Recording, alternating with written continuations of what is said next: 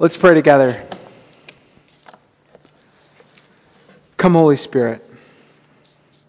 Lord, I pray that you would breathe over your word. Lord, make it new in our hearts tonight. Lord, I pray for each person here, young and old. Lord, you know what their week has been like, what the season has been like. Lord, you know the distractions in their minds, the things that burden them tonight. And Lord, I pray that you would clear people's minds and hearts to hear you tonight. Lord, be born in us, we pray. In Jesus' name, amen. You may be seated. So what do you want for Christmas this year? What do you want for Christmas? If those were your presents, under the tree, what would you want?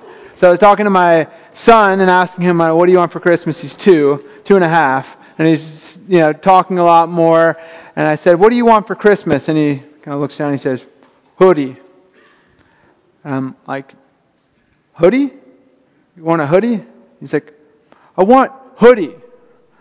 I'm like, okay. And so later that day, I'm telling my wife, I'm like, so yeah, Cohen wants a sweater. He said he wants a hoodie for Christmas. And she says, oh yeah, no, he wants Woody from Toy Story. I was like, oh yeah, okay, yeah, that makes way more sense than a hoodie. So what do you want for Christmas? Now, the older we get, right, the less significance the presents take in our lives. I've realized that presents last about 6 days for me, right? So I think like, oh man, I want something, I really want to get it, and then I get it for Christmas, and I feel really great that day, and the next day, and a few days later, and then it wears off, and I know it takes 6 days, because by the time I get to New Year's, I feel a little empty again, and I'm like, you know what, I need to fix myself, I need to look, maybe it's not stuff that I need, maybe it's, I got to get some more discipline in my life, and more willpower, and I need to lose some weight, and I need to work on these goals, and then that lasts about 6 weeks. And then you realize, well, that didn't work. And I'm empty again, and I'm like, well, at least it's Valentine's Day. Maybe romantic love will fill me up. And really, our lives oftentimes are longing after one thing, after the next, and then emptying and longing and emptying and longing. And it reminds me of one of my favorite theologians, Bruce Springsteen, who says, everybody's got a hungry heart. And that's so true. We're hungry people. We long for so many things. So I'm going to ask it again. What do you really want for Christmas this year? What are you anxious for? What are you longing for? What do you deeply desire? Now, if you're honest with yourself, for me, it's that there's some broken things in my life that I want to get healing and freedom from. There's things that I've lost that I want to regain, right? The brokenness in our relationships, friendships that have been severed or have been ignored, struggles in our marriages underneath the pain of time and busyness and wanting to regain that love, brokenness within our families. Then there's also the brokenness in our work. We try to put our best in, and we try to do as much as we can, and it never seems like it's enough. And the stress of our work or our school weighs on us, and it affects our families. Or there's the brokenness of our bodies, right? Of our minds, that we don't look the way we want to look, or we don't feel the way we want to feel. Or the brokenness in the bodies of those we love. We never think that we are going to be the ones that get sick, or our family is going to be the one that has the cancer. We never think that we're the ones that are going to get old, or that our parents are going to get old and wear out and feel all these aches and pains. What do you really want for Christmas? If you're like me, that's really what you want. Some of those deep longings for mending of the broken things in our life. And it reminds me of this song. It's one of my favorite Christmas songs. It's Joni Mitchell and James Taylor wrote the song. And it's called River, and Sam Smith has this really haunting version of it. So if you're looking for some music on the way home, it's a good one. It goes like this. Joni Mitchell writes, "It's coming on Christmas, they're cutting down trees, putting up reindeer, singing songs of joy and peace." And there is a beauty and a brilliance in life that's reflected at Christmas time. But there's also this brokenness and messiness kind of undergirding that. The song continues. It says this, "But it doesn't snow here, stays pretty green." She must be writing from Florida, right? She says, "I'm going to make a lot of money, going to quit this crazy scene." You can hear that discontent from the brokenness around her, the futility that she feels. And then she gets really honest. She says, "I'm so hard to handle. I'm selfish and I'm sad. Now I've gone and lost the best baby that I've ever had." She's talking about the discontent with the brokenness within her. And then she writes this, so beautiful. She says, "Oh, I wish I had a river that I could skate away on." It speaks to both the love and the brilliance of Christmas, but also the longing and the brokenness that we find at Christmas time.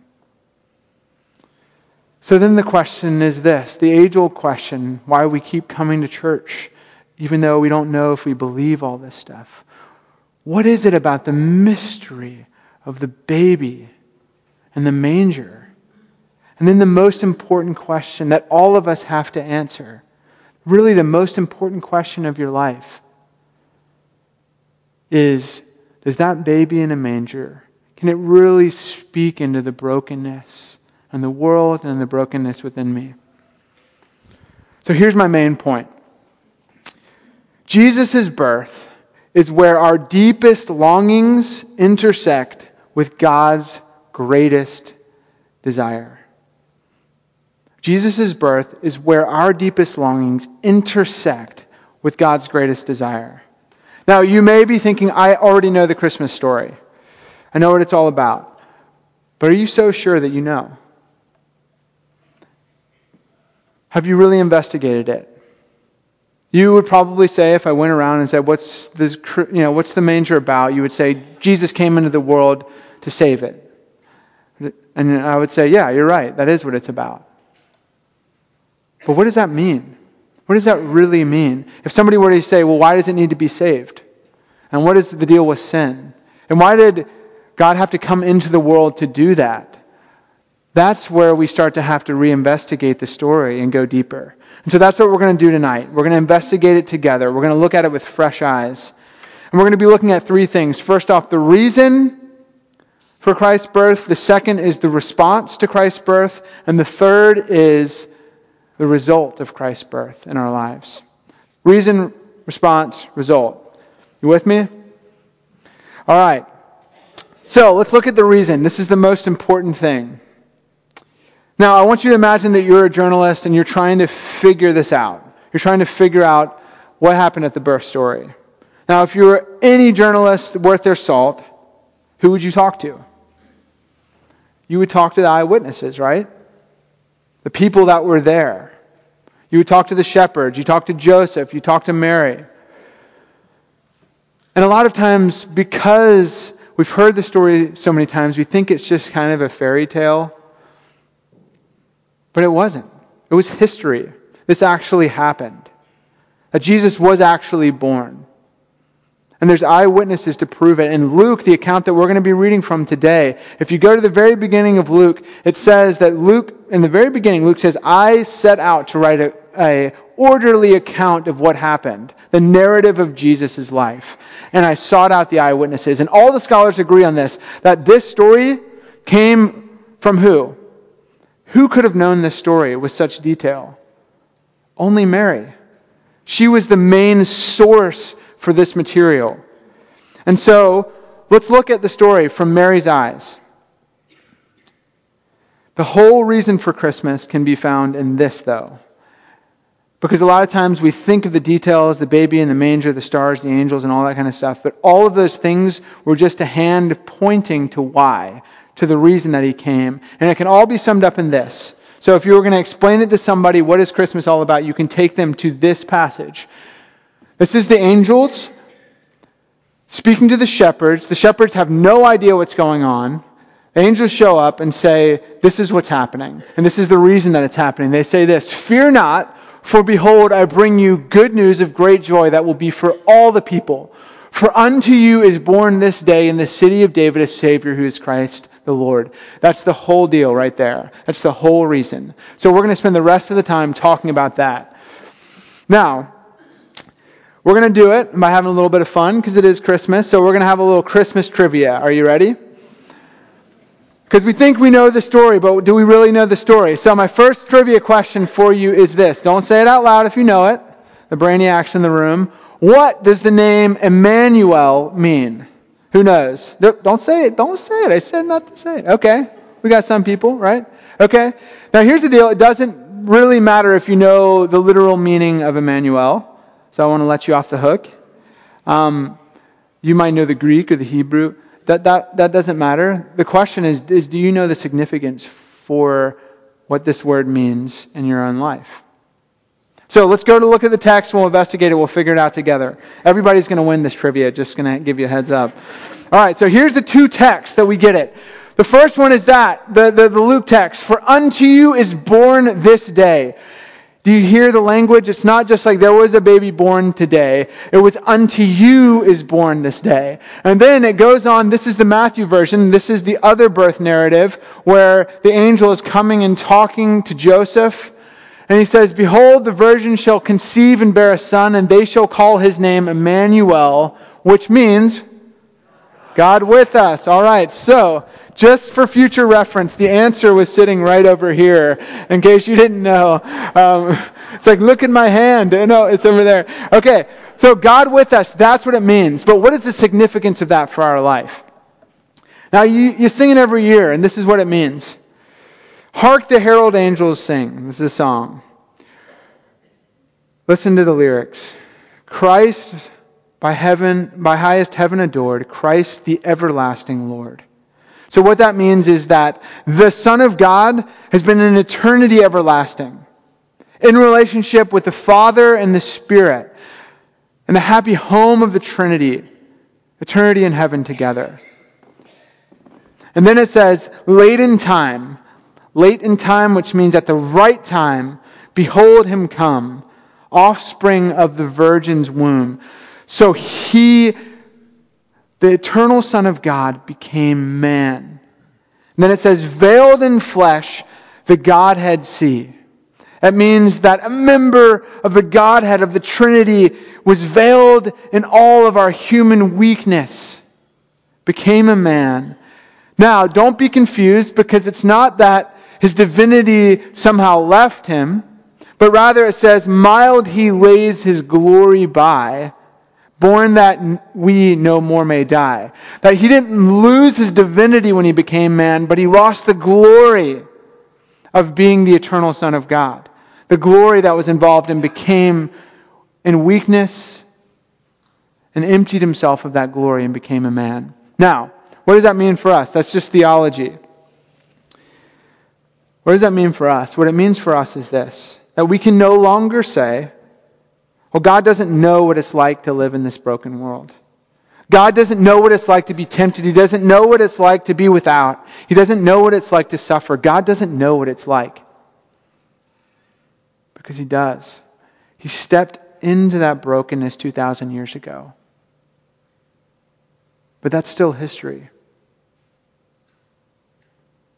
Tonight, he wants to step into your brokenness. Emmanuel, God with us. His very name means that he is with us in our brokenness.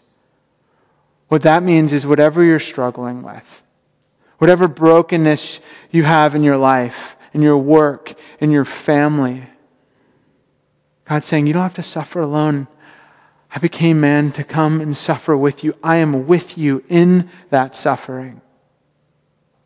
Emmanuel, God with us. Now, this past week, my wife and my 2-year-old son were out in the evening time, and so I was excited because I got to spend some quality time with our 9-month-old daughter, Gemma. And so I was excited because we got to do a bedtime routine together, And so I was like, okay, we're going to read a Bible story, and then I'm going to sing a hymn over her, and it's going to be this beautiful time together. And so I start, we sit down in the rocking chair, turn on the lamp, it's quiet in there. I start reading her the story, and she's like, like trying to rip the pages, and I'm like, oh, this is not working. And so I'm like, well, let me just sing over her. And so I have this hymnal, and I'm singing Silent Night over her, and she's just like, I don't know, like, this is not working. And then there was a voice that I heard, I think it was God, saying, get on the floor.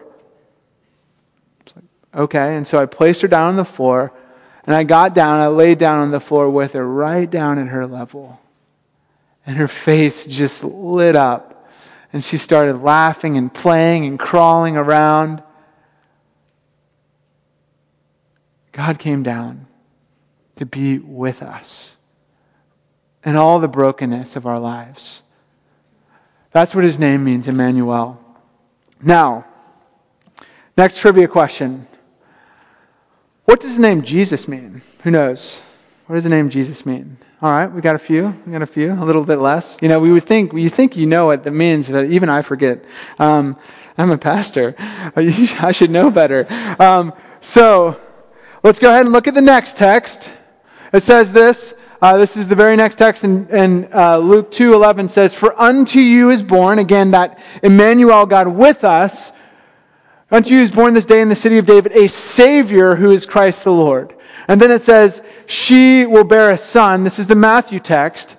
And you shall call his name Jesus, for he will save his people from their sin. All right, so the answer to that question is that Jesus means God saves or God rescues.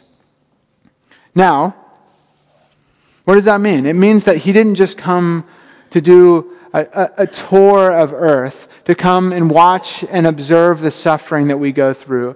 No, he actually came to rescue us. It was a rescue mission. He came to save us from the brokenness. He came to save us from sin. And now, that word sin gets thrown around some at Christmas time, but what does that really mean? And I want to give you a definition. Sin is the self-centeredness and belief that we can do it our way and not God's way. The self-centeredness and belief that we can do it our way and not God's way. That's really what sin is all about. And if you think about some of the brokenness around you in your life, the relational brokenness, a lot of it goes back to that. That somebody's been selfish in your life. They've tried to do it their way and not God's way, and it's made a wreck. But if we're really honest with ourselves, it's not just the source of the brokenness around us.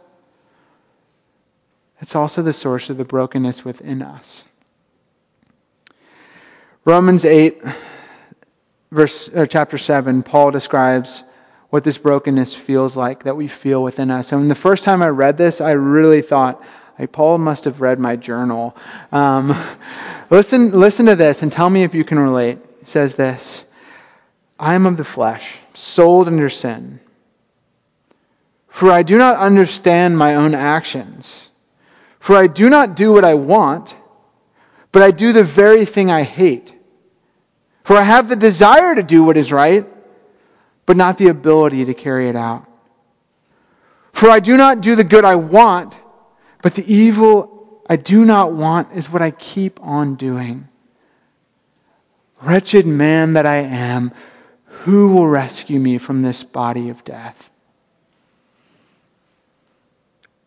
Even when we're trying our hardest, the brokenness of sin is present. And what I find is in those breaking points in my life, my heart cries out, will somebody come and help me? Will somebody come and rescue me? God's very name means, yes, I will. I have. Jesus, God saves. Now, in the beginning of the sermon, I said this, that Jesus' birth is where our greatest longings intercept with God's greatest desire. So what do you want for Christmas? I ask that. What do you really want? My guess is that you want that brokenness healed. Now, I want to turn that question and look at it from a slightly different perspective. Have you ever thought about this? What does God want for Christmas? You. He wants you. He wants you. Every single one of you. He wants you. So much so that He came down into all of our brokenness to come be with us in it. But not only be with us in it, to take it on Himself on the cross, dying for all of our sin and brokenness, not just mine, not just yours, but all of it. To rescue us so that we can be in relationship with Him. You see, God desires a relationship with you, and He'll do whatever it takes to get it. He wants you.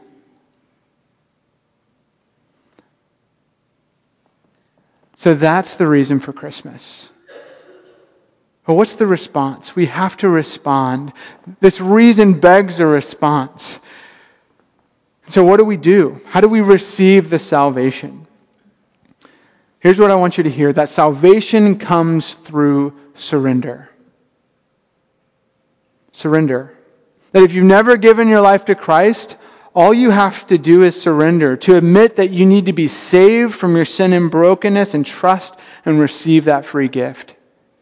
And if you're a Christian, but you realize there's been some aspect of your life, something that you've been trying to control, and your control over it has been ruining your life, resurrender. Give it back to Him. Say, God, I've tried to take back control of something that was always yours in the first place. Salvation comes through surrender, whether it's the first time you've ever done it or the 1,000th time you've ever done it. Now, when you hear that though, if you're like me, there's a resistance to that. Why? Because it means we have to admit that there's something wrong with us that we can't fix. It confronts our pride head on. It's especially hard for us men because it means admitting weakness.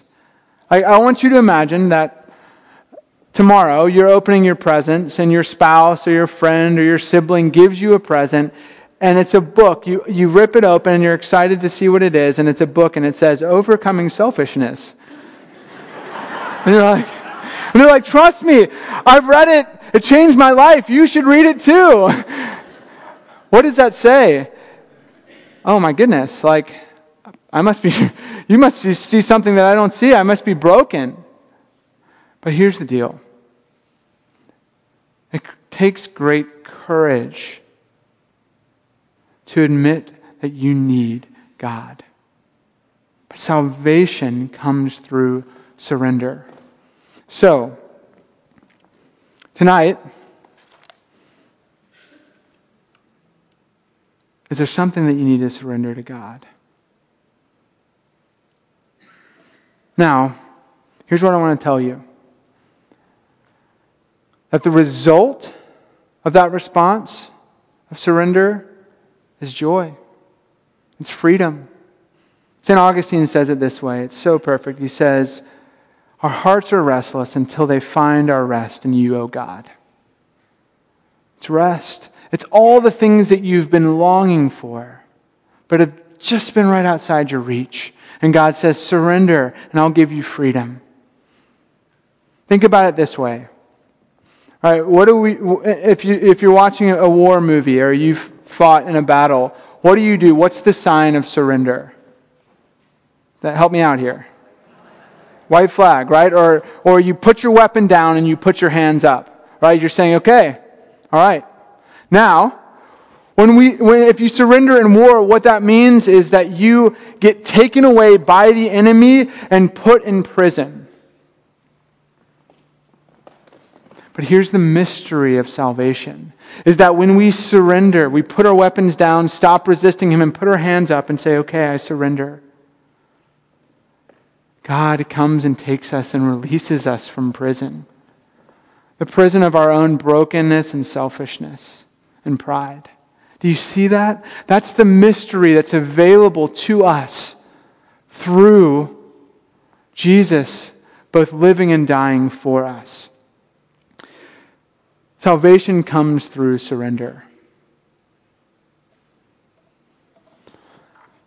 I want to finish with this.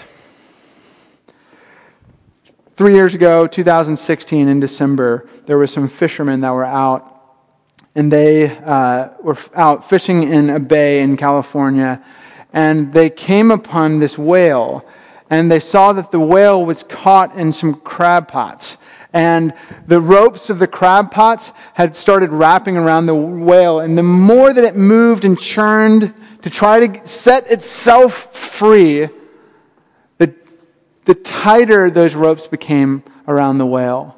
And they said as they approached the whale, they could see great gashes in it, and the places where the rope was literally tearing at the flesh of the whale, and they could see blood in the water. And they said, we've got to do something. But they were afraid because they were like, what if this whale capsizes our boat?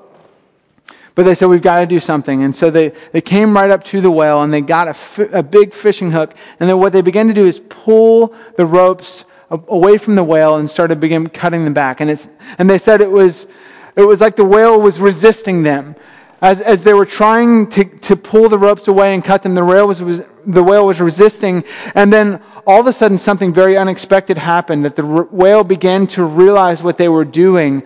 And then the whale would turn over, and as if to show them where the next rope needed to be cut. And it would turn over, and one by one, they loosened the ropes until the whale was free. And they said it was amazing because it swam around the boat 3 times, then out off into the sea.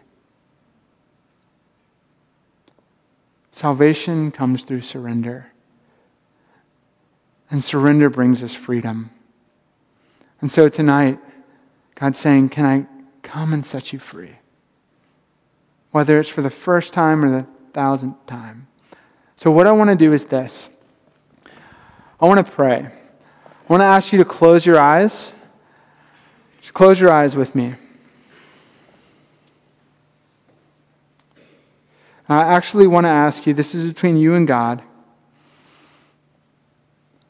that if your heart has been stirred by the gospel tonight, and you say there's something that I have to surrender, I want to encourage you to raise your hand, or if you're shy, I understand.